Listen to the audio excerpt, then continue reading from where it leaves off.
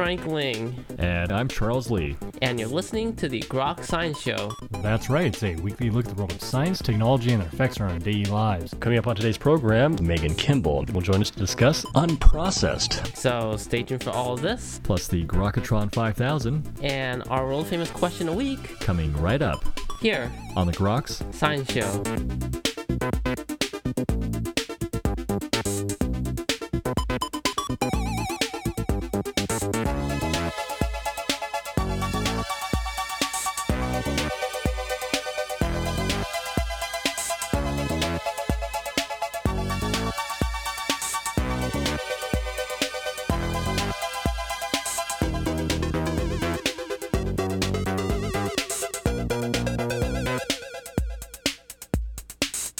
Welcome back to the Groks Science Show.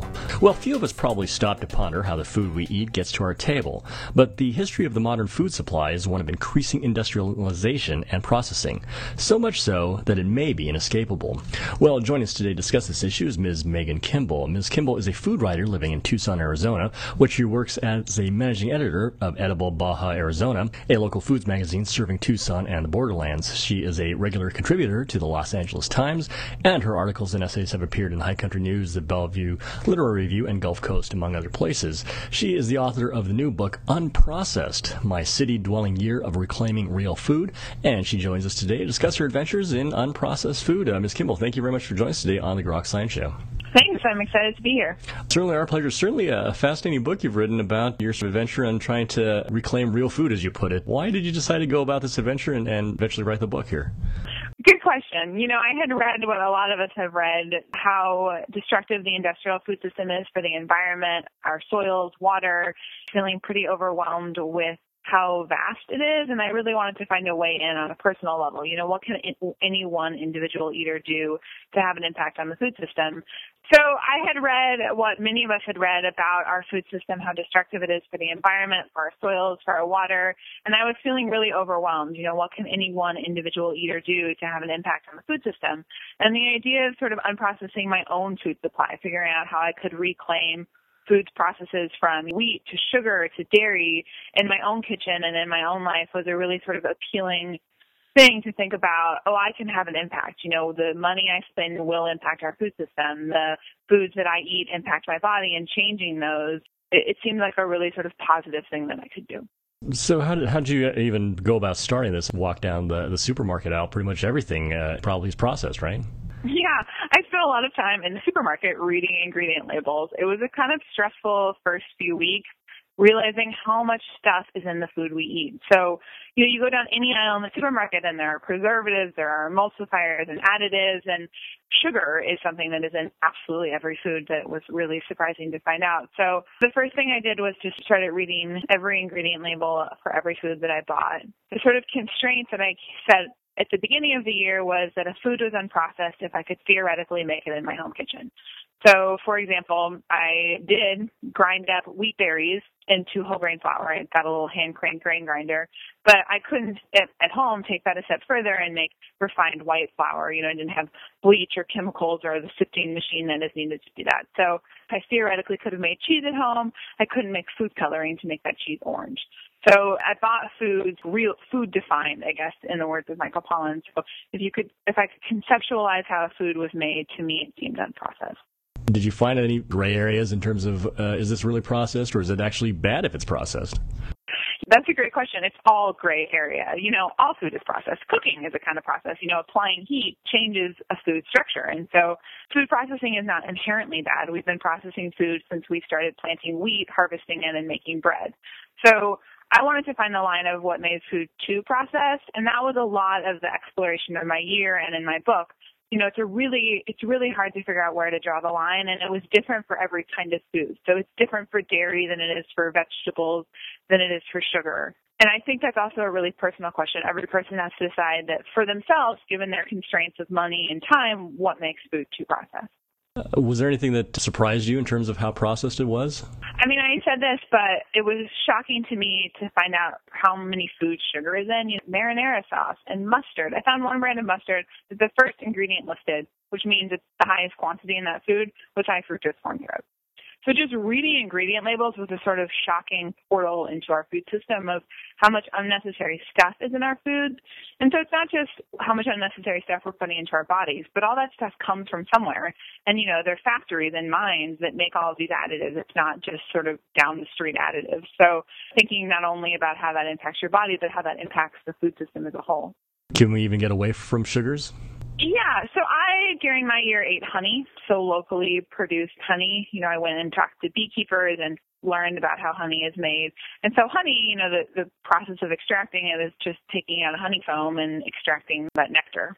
So sugar is the one that sort of the conclusion I came to is that to your body, sugar is sugar. It doesn't really matter if that glucose comes from an apple or if it comes from high fructose corn syrup in a soda. What's really important in terms of our health is how much sugar we're eating and how quickly we're eating it. So the difference between an apple and soda is that in that apple, that same glucose molecule is all bound up in fiber and cellulose, and so it takes longer for that sugar to trickle through your body and hit your liver. In a soda, there's nothing there to stop that arrival in your system, so it's much more stressful. So for sugar, the conclusion I came to is it's less important sort of what sugar you're eating, it's how much and then in what quantity. What about salt? There's always a lot of complaint about how much salt is in everything. Yeah, and I don't think that necessarily that salt is processed. I actually made my own salt in the book because I wanted to sort of understand how so many of these quote-unquote additives and chemicals, how do they even come to be? We mine salt out of the earth or we evaporate it from the sea, which is what I did. Certainly, salt is in too many foods. That's not something I struggle with as much because I'm young and I'm active, and so my salt intake is pretty high, and I think it's fine. But the reason that I think salt is sort of processed is that it preserves foods, and so you can add lots of salt to foods to make them last forever on our shelves. Well, why don't crackers need to last a year on our shelves? And that I think definitely does have an impact. What about meat? You say that some meat is processed. Yeah, so I guess I should start by saying I was raised by two vegetarians. Personally, that was a sort of trying journey for me. I'm not a vegetarian and have been kind of on and off my whole life. I'm not currently.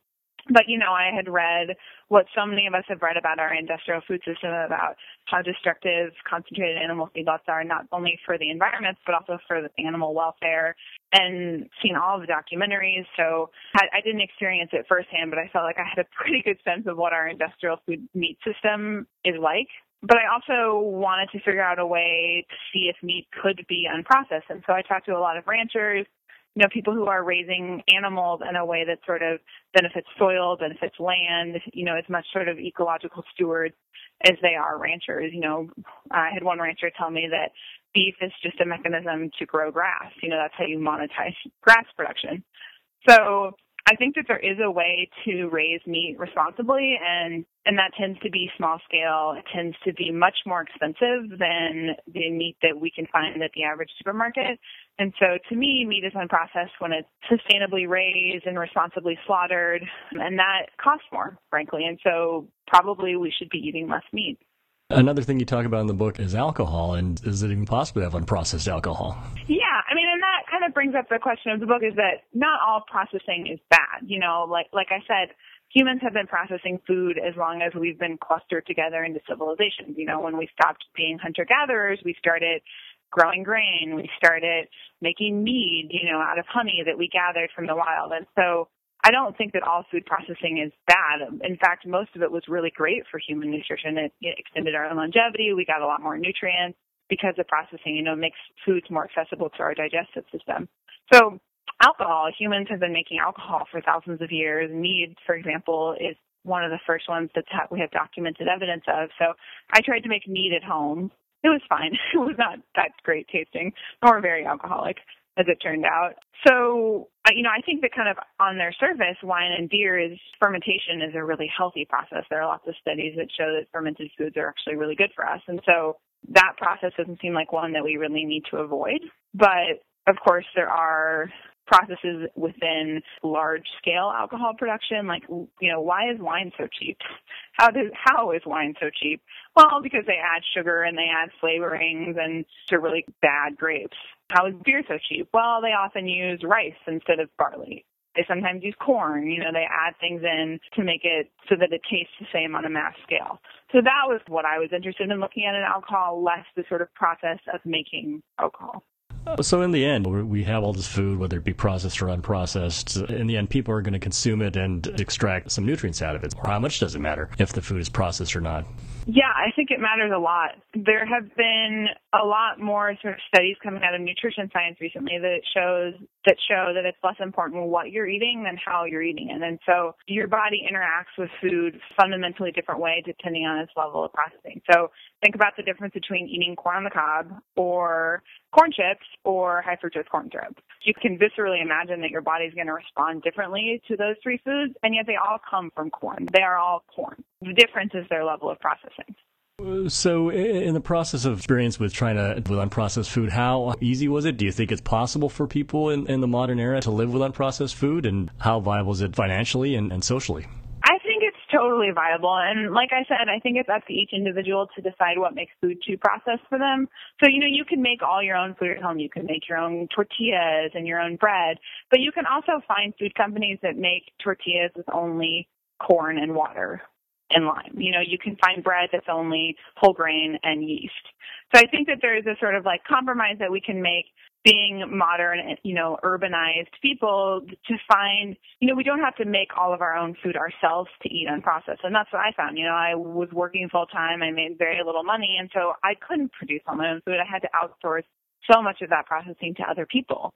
And so I think that it's sort of incumbent upon eaters to think about, where is the money that you're spending on that food going? Is it going to some local producer in your community that you can go say, hey, local producer, how do you make this particular food? Oh, okay, that sounds great. Or is it going to a large corporation where you have no access to how they're processing and making that food?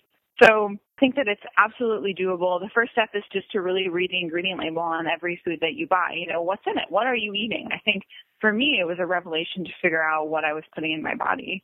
And the second thing is really, I think, to sort of go out into your local community wherever you happen to live and find the people who are producing food there. We are lucky to live at a time when that's really experiencing a resurgence. And so I think in most communities, you're going to find really great people making good food. And that, I think, is so much easier and more pleasant to go find those people and spend your money that way.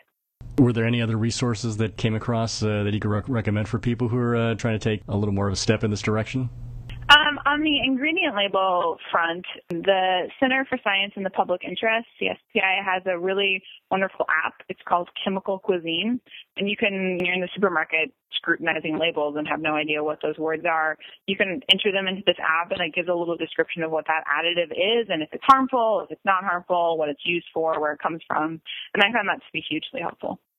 We are running slightly out of time here. I'm just curious if you have some final words regarding living with unprocessed foods. I guess I would say there's a lot of nutrition science behind how eating unprocessed is beneficial to your health. There's a lot of research about how it's better for the environment and food miles, food transportation, all the fossil fuels that are embedded in our food system. But really the takeaway for me is that unprocessed food tastes better. It's more filling, it's more satisfying, it's just sort of better to eat. I feel better. So I think it's kind of win on all fronts. Well, I think everybody can always look forward to eating better and tastier foods. Yeah, why would you not want to eat tastier food? I love food. All right. Well, the new book is called Unprocessed, My City-Dwelling Year of Reclaiming Real Food, and the author is Ms. Megan Kimball. And Ms. Kimball, thank you very much again for joining us today on the Grok Science Show. Yeah, thank you for having me. And that's all for this week's edition of the Grok Science Show. Make sure you tune in next week for more from the world of science and technology. If you'd like to contact us here, you can email us at science@groks.net. For Grok Science, I'm Frank Ling. And I'm Charles Lee. Make sure you also see us on the web at www.groks.net. Have a great afternoon and keep on grokking.